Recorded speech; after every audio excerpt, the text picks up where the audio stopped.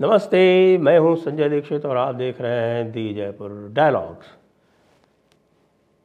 बात करेंगे शौर्य दिवस की। जी हाँ, आज है 6 दिसंबर और 6 दिसंबर को एक अभूतपूर्व घटना हुई थी। और वो घटना हुई थी जब राम मंदिर के स्थान पर खड़ी हुए एक आक्रांता मस्जिद को हमारे वीरों ने नष्ट कर दिया था, ध्वस्त कर दिया था। ये घटना जो है ये बहुत ही महत्वपूर्ण है। और आज मैं देख रहा था एक थ्रेड पंकज सक्सेना जी का, तो मैं उसकी चर्चा करूंगा आपसे कि ये घटना इसलिए महत्वपूर्ण है कि विश्व के पूरे इतिहास में, जी हाँ पूरे इतिहास में, ये पहली घटना है जिसमें ये जो अब्राहमी सभ्यता वाले हैं, अब्राहमी सभ्यता ने सारी सभ्यताओं को नष्ट किया जहाँ जहाँ वो पहुँचे। चीन में वो पूरी तरह से पहुँच नहीं पाए, तो चीनी सभ्यता और जापानी सभ्यता बच गई क्योंकि वो वहाँ पहुँच नहीं पाए। लेकिन जहाँ जहाँ भी इस्लामी या क्रिस्तानी पहुँचे हैं, वहाँ की सभ्यता को उन्होंने पूरी तरह से नष्ट किया है, वहाँ के मंदिरों को नष्ट किया है, वहाँ के पूजा पद्धतियों को नष्ट किया है। राम मंदिर इस पूरी प्रक्रिया को उलटता है। यह पहली घटना है विश्व के इतिहास में जब किसी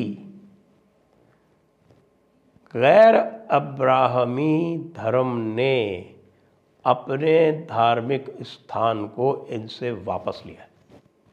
आप समझ रहे हैं ना, ये कितनी बड़ी घटना है।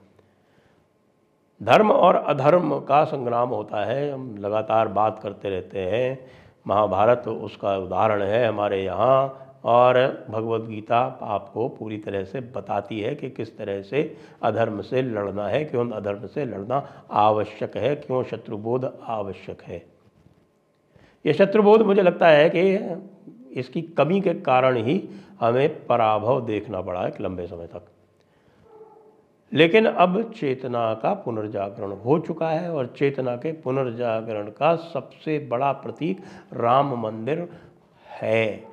और जब राम मंदिर का उद्घाटन हो जाएगा, रामलला अपने गर्भगृह में विराज जाएंगे, तब हम ये कह सकेंगे कि भाई अब जो धर्म से अधर्म की ओर जो धारा चल रही थी उसका अब एक रिवर्सल हो गया है, और उसके अब उल्टी धारा हो गई है, और अब हम अधर्म से धर्म की ओर चलने का आरंभ कर रहे हैं।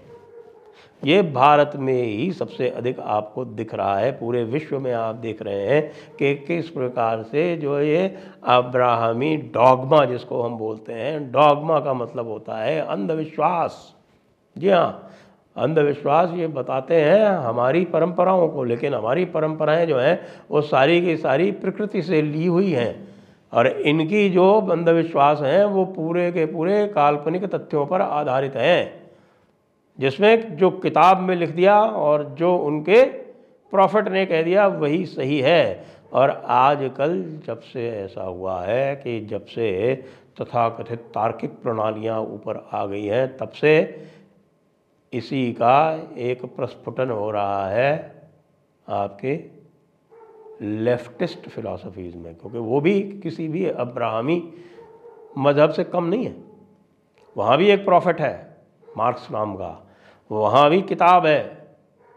अब किताबें जो है वो अलग अलग भी हो सकती हैं। वो किताब जो है वो आप डास कैपिटल कह सकते हो, या उन किताबों को जो आजकल जो कल्चरल मार्क्सिज्म और पोस्ट मॉडर्निज्म और वोकिज्म इस प्रकार की जो धाराएं चल रही हैं, और जो वेस्टर्न एकेडेमिया पूरी तरह से डीजेनरेट होकर जहाँ पर पहुँच गई है वो है, और जो हमारी परंपराएं हैं वो अब उसका रिवर्सल देख रही हैं। उसको अब हम उलटबांसी कर रहे हैं।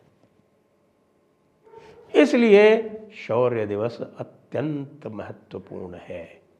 आइए आज शौर्य दिवस के दिन हम यह प्रण करें कि इस शौर्य दिवस का जो प्रतीकात्मक महत्व है वो केवल प्रतीकात्मक ना होके वह एक वास्तविकता में बदले और जो अधर्म से धर्म की ओर एक धारा चल पड़ी है उसको हम धर्म के रूप में पूरी तरह से प्रतिस्थापित करें।